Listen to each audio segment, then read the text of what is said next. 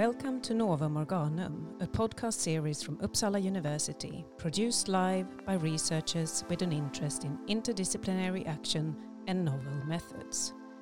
In this podcast, you will meet guests who work in very diverse ways with academic knowledge production and often with expertise in its usefulness, from blue sky research to applied science, academic entrepreneurship or policy development. Today's our fifth episode with Darja Isaksson, former entrepreneur who currently leads Sweden's Innovation Agency, VINNOVA, as Director General. During her leadership, VINNOVA has developed new methods to better align strategic innovation programs with Sweden's overall goal to reach carbon neutrality before 2045. The question is what these methods consist in, and what the limits are to VINNOVA's ambition to transform entire systems and thereby speed up change. Welcome, Darja. It's great to be here. Thank you for inviting me. Yes, and I would like to clarify that we meet over an online tool, so I can see you and the sound sounds good as well, but it's a pity we can't meet due to the COVID situation still in Sweden. I'm curious about... Yeah, and I could add on the situation that I'm working from home, so my kids just got back from school, so there might be some background noise from the family. Yeah, that's fine. How many are they? 2. Yeah, good. I'm a bit curious about your background before you started to work for VINNOVA. So you have once been a successful entrepreneur. And what was it that you did as an entrepreneur, and why did you change career path to serve the state instead? Well, I mean, it's the short answer would be that I always wanted to work on things that I felt were both interesting, challenging, and relevant.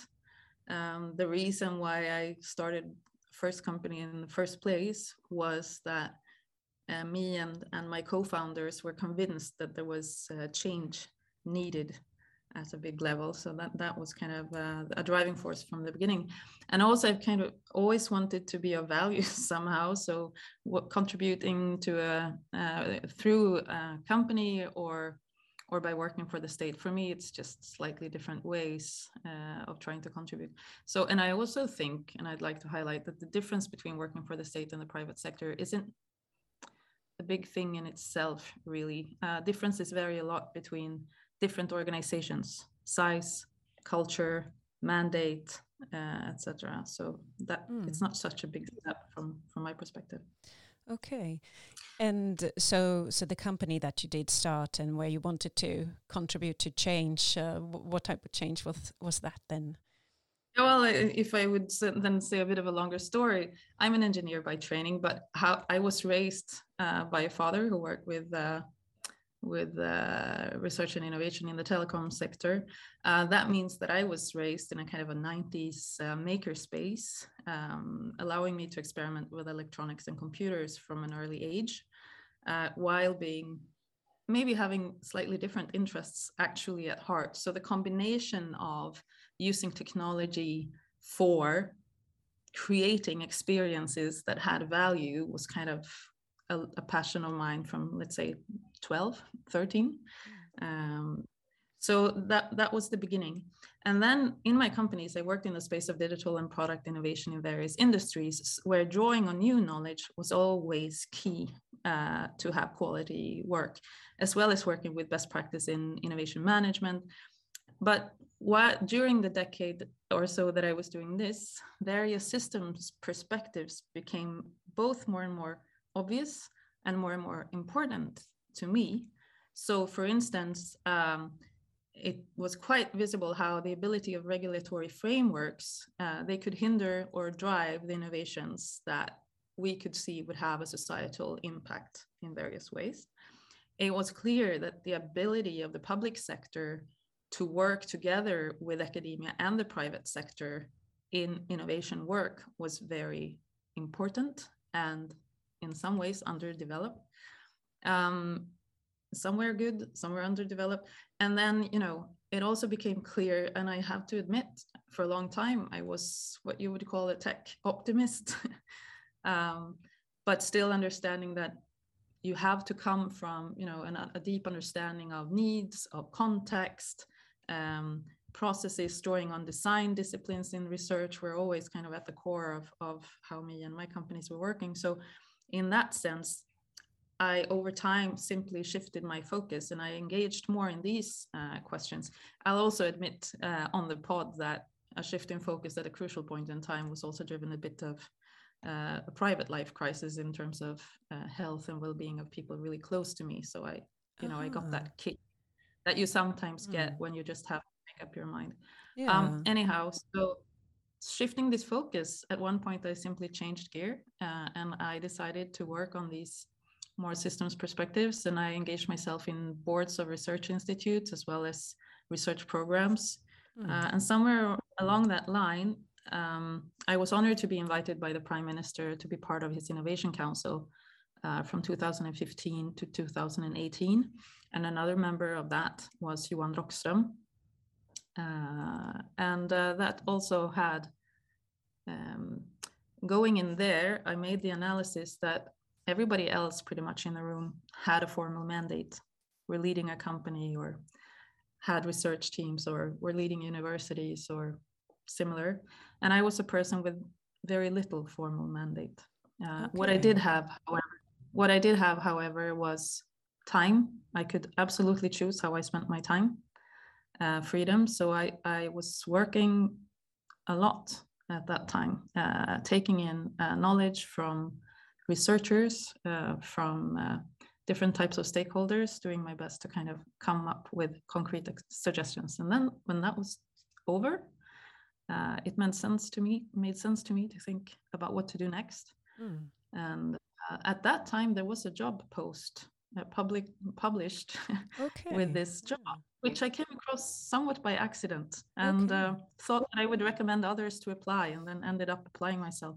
So yes, because I was a bit curious about this shift still, that you say that, it's not a big deal to go from the private to the public, and it's actually not everyone who thinks like that. So I wondered, were you headhunted in some way, but you found this advertisement and then you applied, but you had also kind of, that you say, some private aspects that pushed you in this direction, and then you were included in this expert committee that inspired you to think more about systems. That was it, or? Yeah, well, the systems perspective were growing before. So I think rather that the reason I was invited was that I had already begun working with those questions.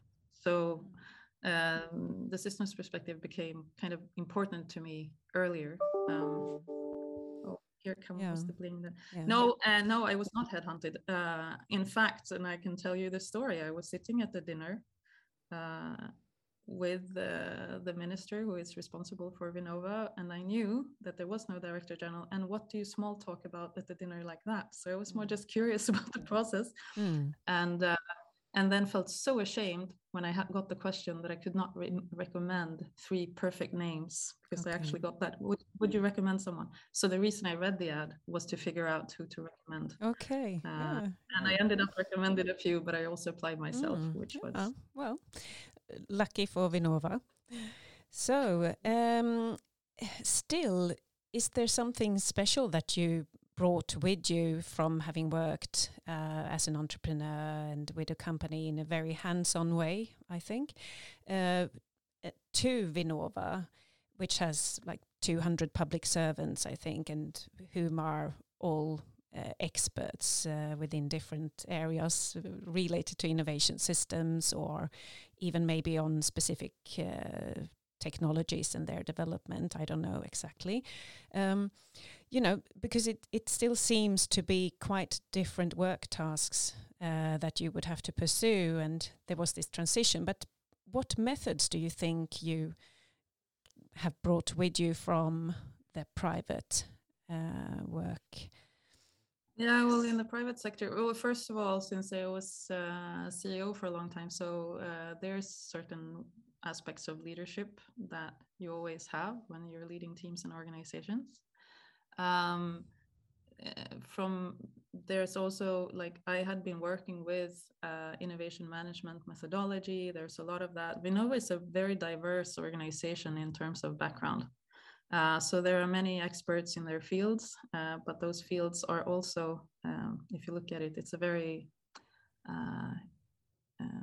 it's a broad range of disciplines that are represented at VINNOVA, and there's also a mix of people with a background in academia and industry.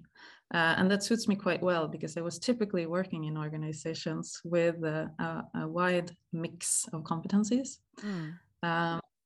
So one of the things, if I'll just give you one example, I mean, is the value of drawing on, for instance, the design discipline's knowledge, and in encouraging and actually making interdisciplinary work was something that I took quite hands-on experiences, and I know that that's crucial. So that would be one aspect, of course. So I guess leadership and seeing the value of drawing on design disciplines in making other disciplines work well together would be two examples. So as CEO of a private company, what was your type of leadership that you deployed? Well, let me put it this way. I've always appreciated working with experts. I hire people who I expect to both know more than me, and I give them a lot of mandate and trust, and then I try to support them. So the best thing is having people who are very capable, and I'm happy that VINNOVA is one of those organizations. So you have been able to refine your former leadership skills and just continue to work as the type of leader you once were? Well, obviously, I'm also learning as I go in many ways. So life is a learning journey for sure. So apparently, well, I had worked also with research institutes, many industrial companies, as well as the public sector. So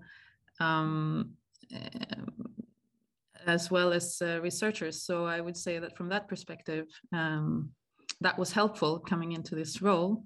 And at the same time, of course, there are things in relation to how Swedish government works and what the government agencies' mandate are that are, on one hand, you can grasp them, but on the other hand, it's also qualities in the job that, of course, I learn as well. Yeah. And you mentioned this, that you work with many different types of experts, and that demands then some sort of interdisciplinary skill within you. How have you developed that one then, to understand these different areas and maybe bring them together in a room, for example?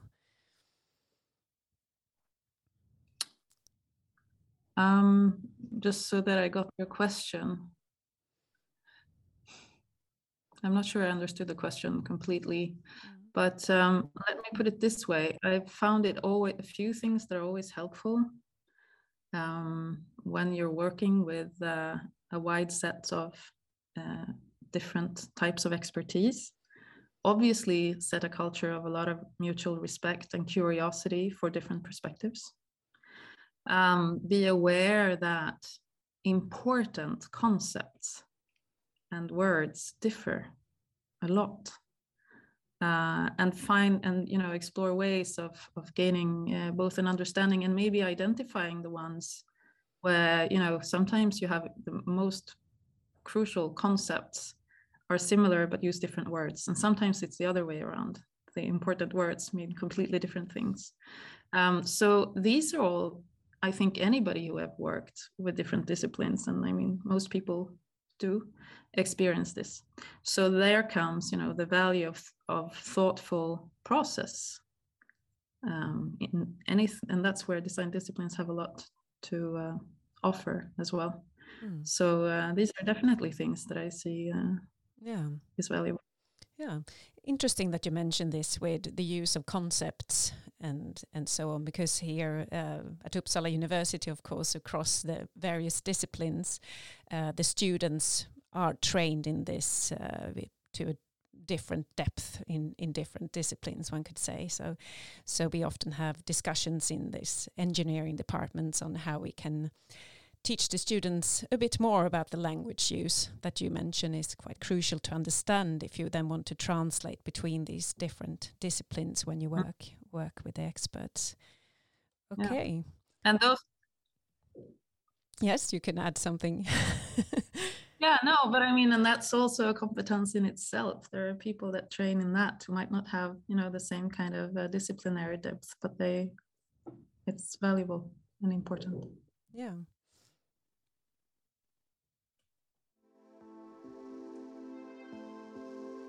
Historically focused on stimulating commercialization of research for the so-called entrepreneurial university and entrepreneurial society, VINNOVA's priority areas are now directed towards system innovation, with an ambition to transform entire systems to reach the so-called sustainable society. But what is the actual difference between the old and new VINNOVA?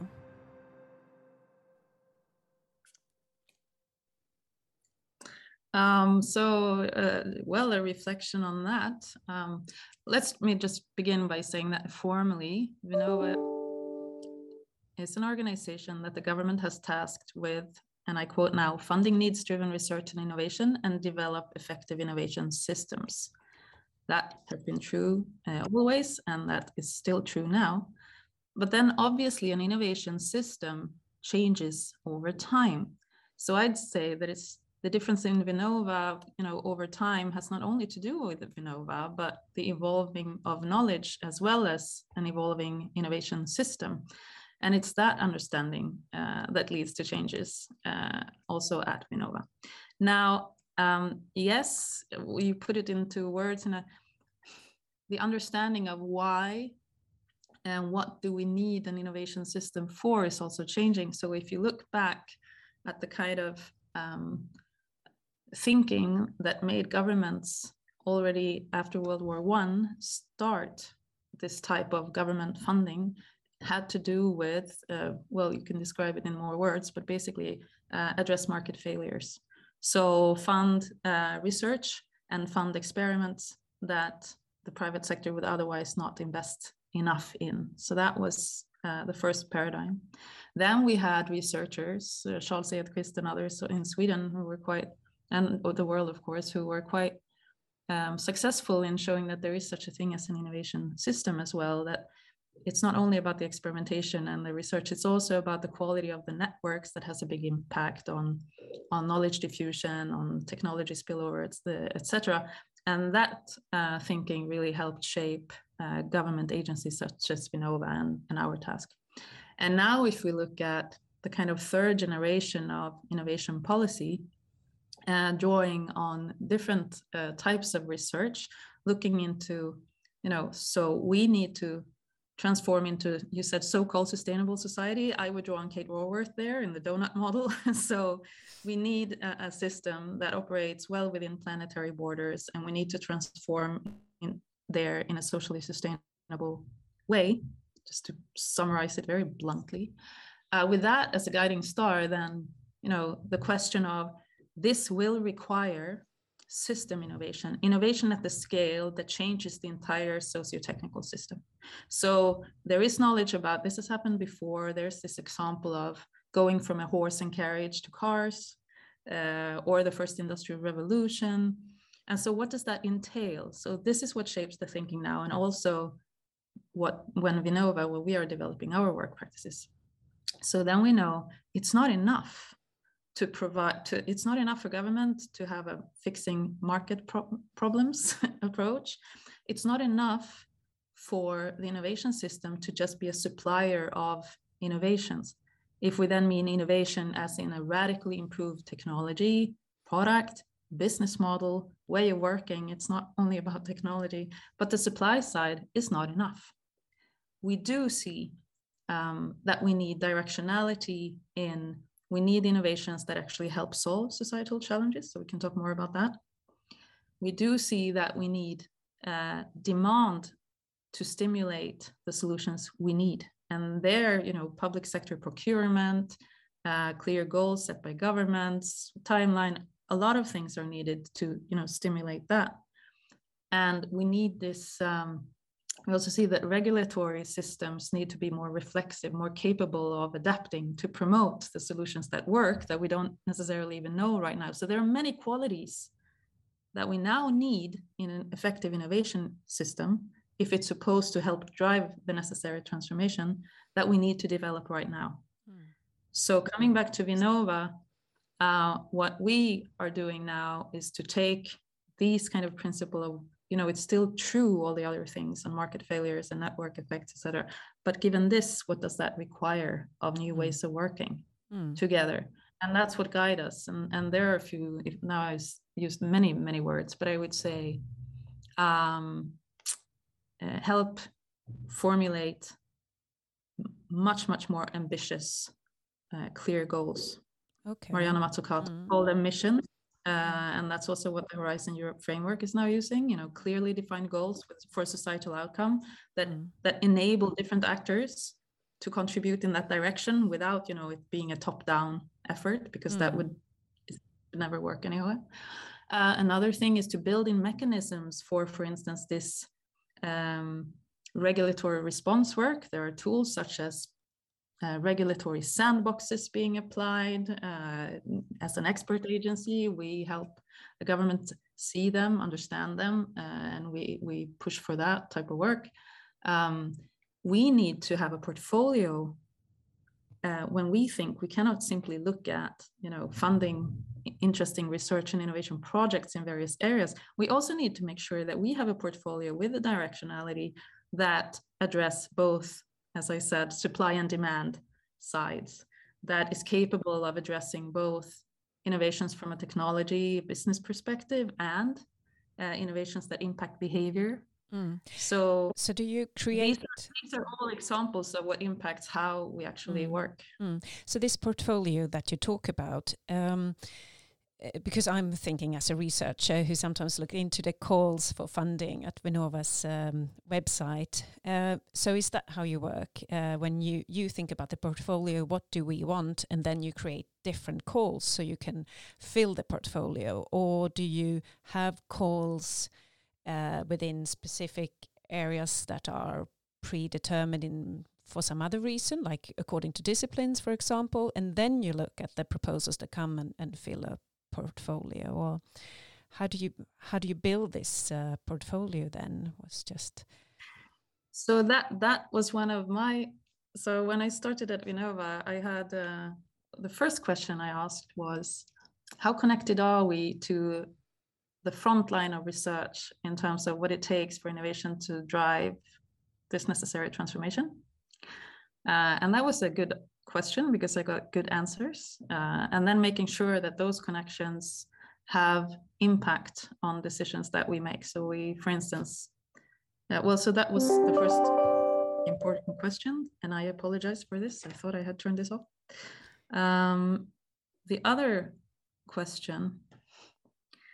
So as any research funder, we have open calls.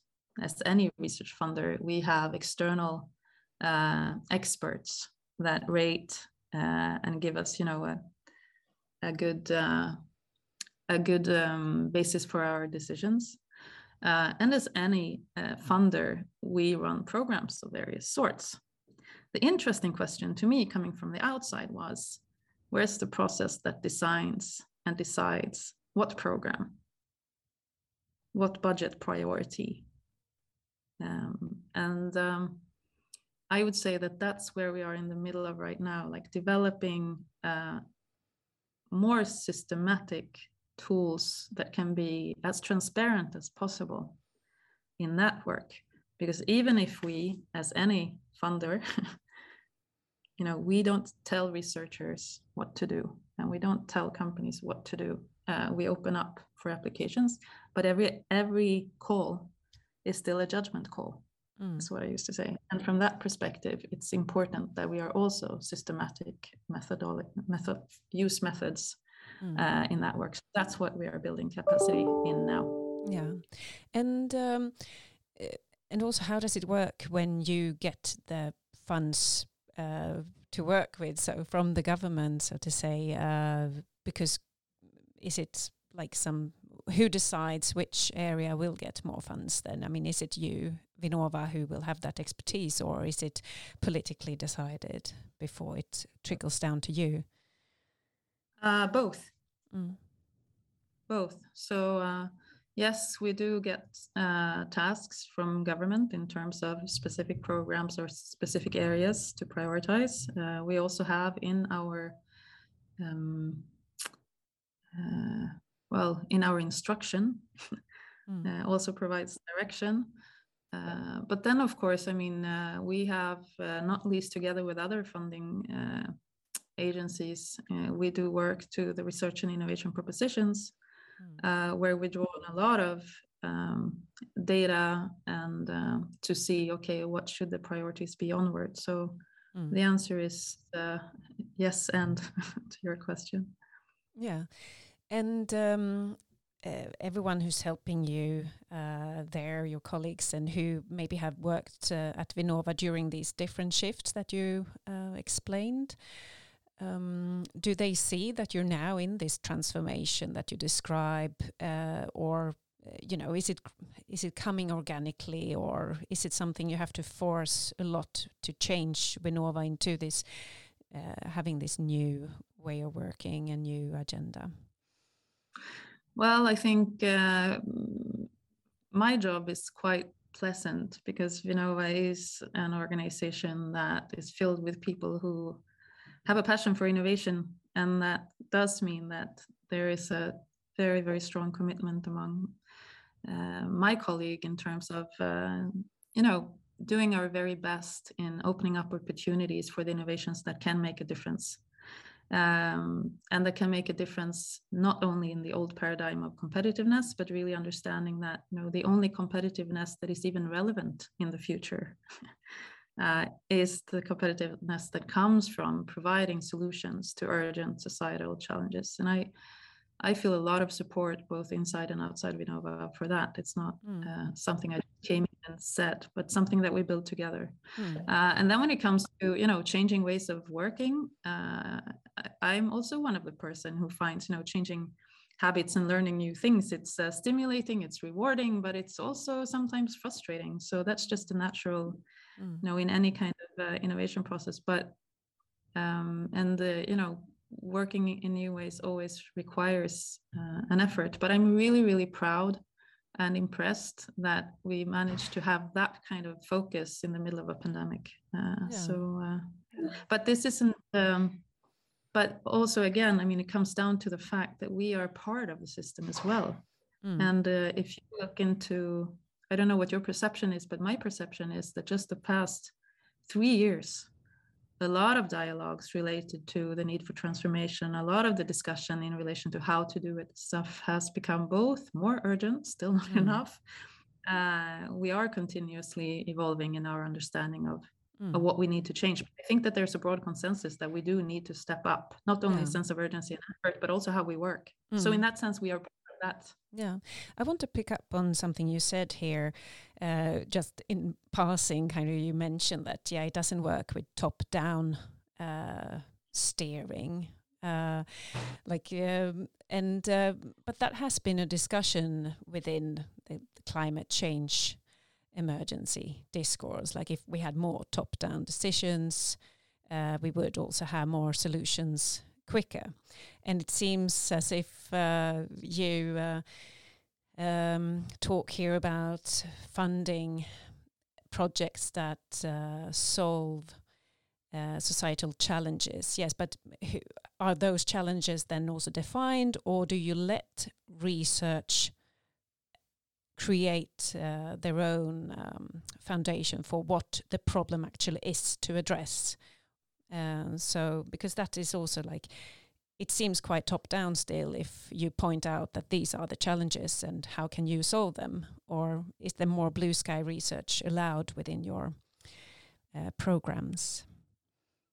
That was many questions in one. I'll try to. We'll see if we can. Well, maybe you'll get annoyed with me now, but I'm a very much of a yes and person. So when we are talking about what it will take to accelerate the transformation. There is a top-down perspective to that. For instance, the value of government setting clear and ambitious goals, or that help drive investment. So if you would listen to leading multinationals saying we can make a big difference here, they also talk about how important, for instance, price on carbon is to drive investments, that type of thing. So there are definitely top-down perspectives. Another thing would be in the thinking that says, okay, top-down in terms of providing directionality, let's go here. That's why the EU Commission have initiated missions in the new framework program. It's not the only thing that they do. It's part of what they do. They also have other instruments for blue sky research, for instance. So, and also what we do know about the innovations that we need is that it's going to require a lot of experimentation. And that experimentation needs to be very much bottom up. So we need all of that. We need top down in terms of goals. We need top down in terms of common missions or ambitious goals to kind of orient ourselves around. And then we need bottom up action in exploring various ways. And then coming back to your blue sky question, that's where, blue sky research is super important. The pursuit of knowledge is and has always been a foundation that drives, humanity onward.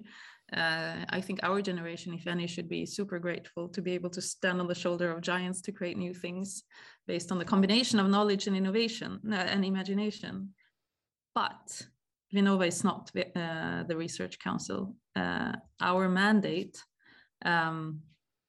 so we are very, very aware of the importance and value of that type of research, and we support it in, when we talk to government. We are also in close contact with and very engaged in providing opportunities that support blue sky research, for instance, through our work to support researchers in regard to the European programs, as well as support for advanced research infrastructure. But we are not the Swedish Research Council in Sweden. That is more their task. While we work with them as well as others, we strive to be complementary to that. And as I said, our instruction is to fund needs-driven research and innovation and provide opportunities for many in that. Yeah. But then again, look at how we do that. So I'll give you one example. We have for a long time had the UDI, Challenge-Driven Innovation Program, which does not prescribe what challenge. It just says, come in with applications where you show us a relevant societal challenge and a potentially big impact way of addressing it. And so we support that as well.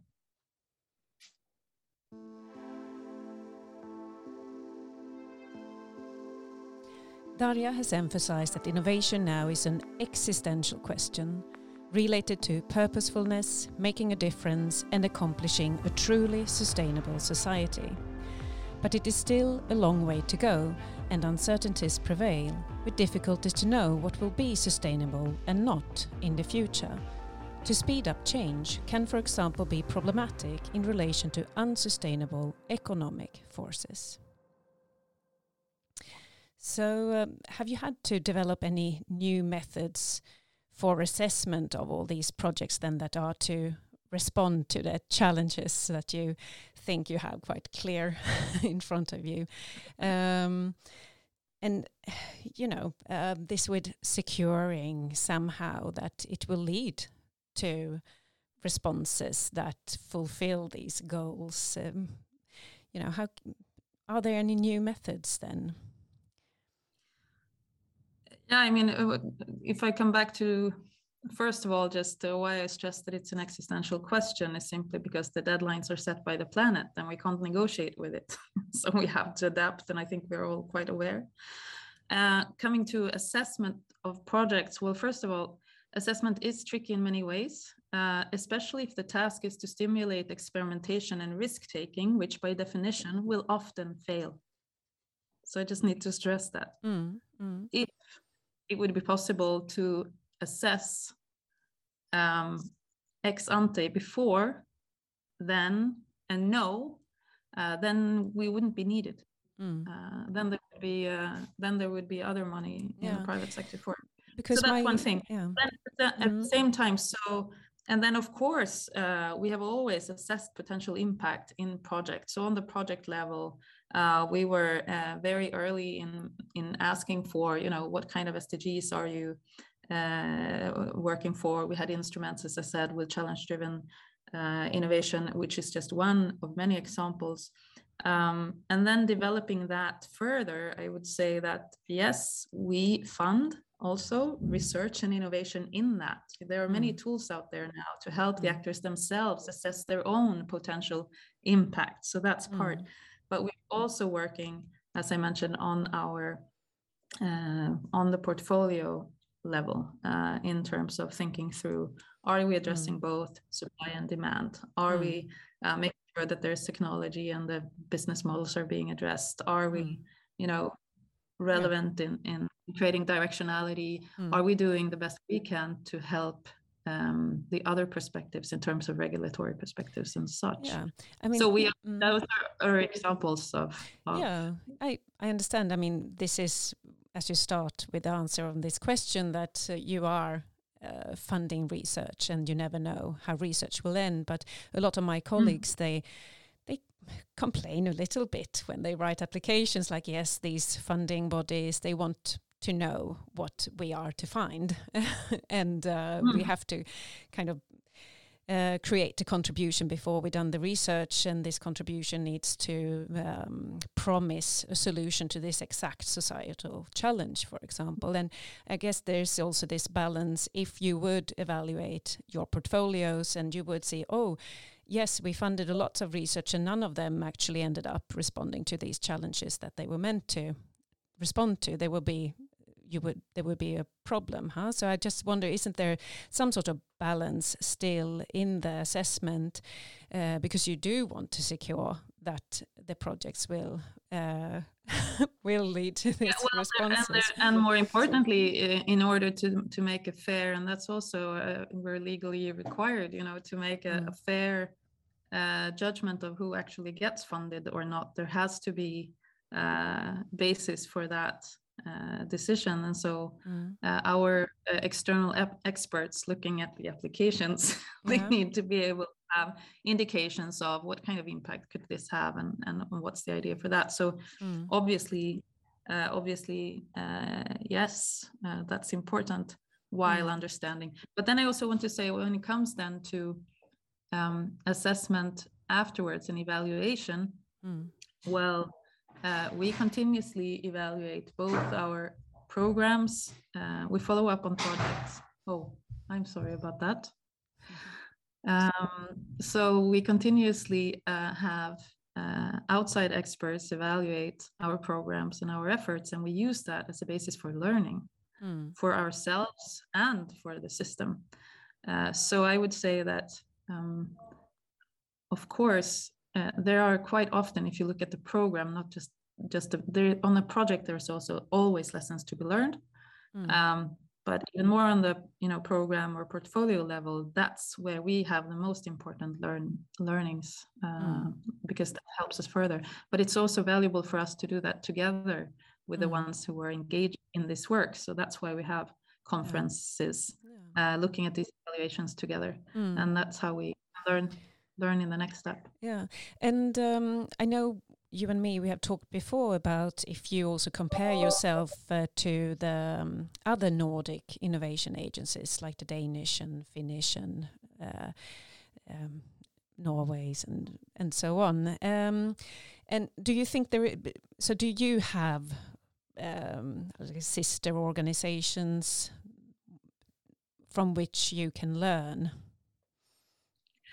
Yes, of course. So we have a lot of contact with sister agencies in the world in various ways, both bilaterally. Some we even have formalized collaborations with, but also in different settings. For instance, in the OECD, there is a lot of structured learning around innovation policy and best practices.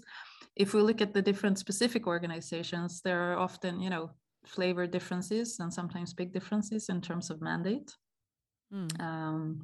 So we are different. But one thing that I'm very aware of and happy about is that as I mentioned, when I asked my question, how connected are we to the front line?